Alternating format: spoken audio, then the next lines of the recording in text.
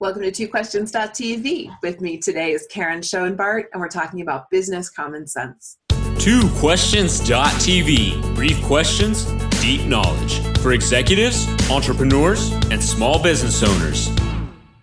Welcome to TwoQuestions.tv. I'm Susan Baroncini-Moe. Joining me today is Karen Schoenbart, the CEO of the NPD Group, a global provider of information and advisory services to many of the world's leading brands. She's also the author of this book, Mom BA. Hi, Karen. Welcome to the show. Hi, Susan. Thanks so much for having me. Well, I enjoyed your book very much. Oh, yay. I always feel, oh, yay. When someone says that to me, it's always like, yeah, good. So in the book, you talked about some very common sense business practices. And the one that struck me first was networking. You talk about why it's important, how to do it.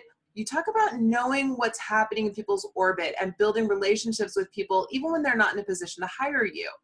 And the best networkers that I know are people who realize networking is the long game and it's not a short sale. So exactly. Could you talk a little bit about networking and how to do it right? Sure. So the first thing is to be prepared. If you're going to a networking event, be prepared. Think about some questions that you want to ask people in advance, something interesting that you might have to say, do some homework on what the event is about.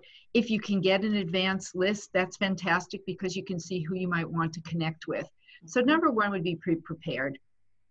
The second thing is it's not quality, it's not quantity, it's quality. Yes. It's not about how many business cards you collect or how many LinkedIn contacts you make. It's about trying to make a few authentic connections.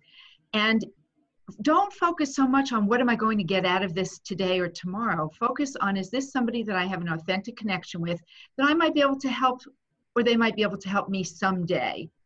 And there's a give to get part of this too. If you can help somebody, it may not come back to you, but it very well may. Yeah. So it's really about that kind of long-term engagement. A lot of people say to me, Susan, that they don't know how to start a conversation. So one tip I have is, especially if the conference is on a Monday or a Friday, it's super easy because all you can do is say, hey, what'd you do this past weekend? Or, hey, I went skiing. You know, I'm going skiing this weekend. Oh, you ski, yeah. I ski. And now all of a sudden you have a connection. Yeah. So, you know, that's not really small talk, but it's a way of trying to connect with another person. That's really what it's all about, is connecting with another human being. And we forget that. Yeah. And the other thing is the follow-up. So if you meet somebody and you have an authentic connection, one of my biggest pet peeves is when people send me the generic click on LinkedIn that just says, let's connect. Yeah. If I care enough about you, Susan, to want to make a connection with you, I can take the 1 minute it takes to write a personal note. Hey, Susan, yeah. It was so nice meeting you at XYZ event. I really enjoyed our conversation about whatever, and let's connect. Well, and you know, you can even shorten how long it takes you to write that. If you have what I call a swipe file, I mean, it can be, hey, blank, I really enjoyed meeting you at blank. Like, you just fill that in and paste it in. There you go. It's yep. Still personable. Exactly. Yeah, yeah. Well, I just think people go into networking situations and they're so focused on, I got to get business, I got to get business, I got to get business. How can I turn this person into a client? That they forget that's not really how it works. That's not how business functions when you're really at the highest levels, when you're successful. Yeah. And when I'm at a networking event, I am not there to sell somebody something. Right. I am there to make an authentic connection where they say, hey, I might like to work with that person, or I might like to interact with that person again sometime. So I don't really talk a whole lot of business. I try to make this connection. I make sure I'm not like looking everywhere while I'm talking to them. I'm focused on that person. And then you try to find a way of disengaging politely as well. I don't carry a full drink, so that if I really want to move on, I can say, oh, I'm going to stop at sometimes there's a bar if it's that kind of event, or go get a soft drink. So it's kind of a good excuse to disconnect, to say, oh, I'm going to go get a drink.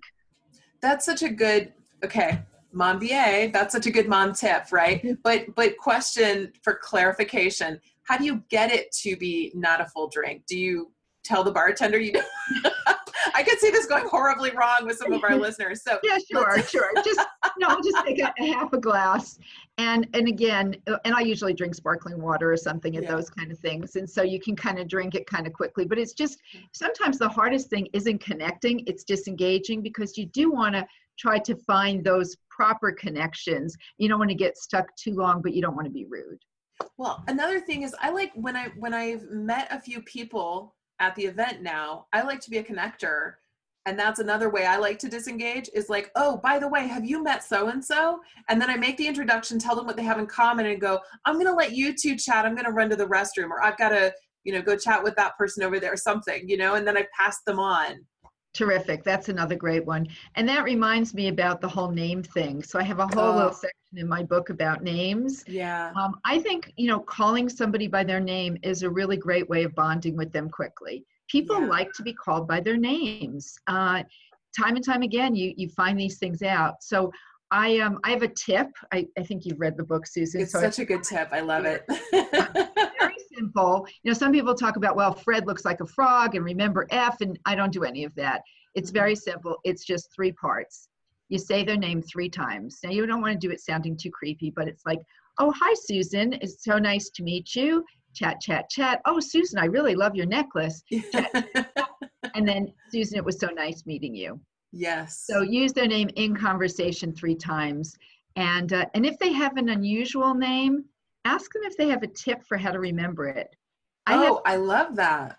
I have found 100% of the time, people with unusual names will provide you with a tip on how to remember their name. And then they're really appreciative that you took the time to learn their name.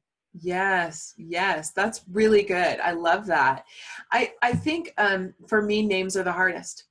And it's not anything personal about anyone. It's that I have a terrible memory. And I want so much to be a person who remembers names. So when I read that section in the book, I'm like, I'm going to try that. Yeah, and try at restaurants. When the waiter or waitress comes over and introduces themselves, practice at restaurants. The thing that I struggle with is not like I could remember the name in that moment and in the conversation, and then I go away, and then it's remembering it later. That's my challenge. Maybe this will help me. Most of the time, if you're at a networking event, there's usually name tags, so you can kind of cheat at them. Yeah. Well, in the book, you also talk a lot about engagement and leadership. And we talk a ton about the disengagement problem on this show and how workers are just so disengaged right now. And you quoted a statistic that I actually had not ever seen before, that managers account for as much as 70% in employee engagement scores. And that blew my mind because I'd never heard that before. And later in the book, you talk about the difference between managers and leaders. And I wonder, when I read that, do leaders, as you describe them, have more engaged employees than managers? Like, if you think of yourself as a manager versus a leader, do you have less engagement? Does that make sense? Like, I just wasn't sure if maybe if you are a manager who thinks of yourself as a leader, maybe you have more engaged workers. Yeah, and I think that part of that statistic is that who you report to, who your boss is, has a very high impact on your job satisfaction. So that could be a manager or a leader. But I think the difference is that leaders think bigger picture, longer term, and are more inspirational than managers who are focused on kind of getting the day-to-day done. And certainly, I think that companies that have inspiring leaders who have a clear vision, who communicate regularly and clearly, are more engaged. I don't have the stats on that, but I'm sure of that. And again, as a good leader, you want to have a clear vision. You want to communicate that in a way that's inspiring to people and that they know how they fit in and why they should fit in. Yeah. And then communicate it very simply and very succinctly and frequently. And that gets employee engagement. So great. So great. I just, this book is just so great. And I think a part of it was that there were things that I thought, yes, this is something someone early in their career should know, like about how to dress and how to comport yourself. But there are things in here that even if you're my age or, I'm in my 40s, if you're in your 50s, wherever you are in your career, there's something here for you to learn from. And I just thought that was so great. And something that I love that you as a successful woman are imparting that knowledge. I think that's just so valuable. Well, I wrote it as an insider's guide to the questions that you don't necessarily even know to ask. And you're right, Susan. It turned out I wrote it because my daughter, when she started working in advertising, realized that she knew things that her peers didn't know. Yes. And her friends and coworkers would be asking her for her advice on dealing with their clients, dealing with a difficult situation, dealing with their boss.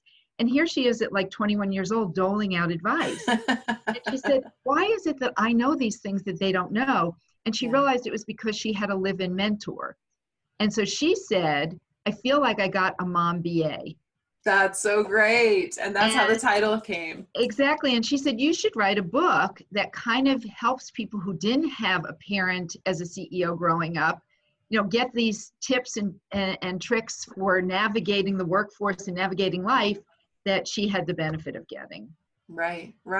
That's so valuable. And it's so, so valuable. And the book is very readable too. So thank you for joining me today. Viewers, here are the book. Right here. Okay. We're going to have show notes that have a link to Amazon so you can get your copy. And Karen, would you like to join me in the after show? Sure. Love to. Awesome. Okay. So viewers, if you want to watch us in the after show, go to our website at twoquestions.tv. Thanks for watching. We'll see you next time.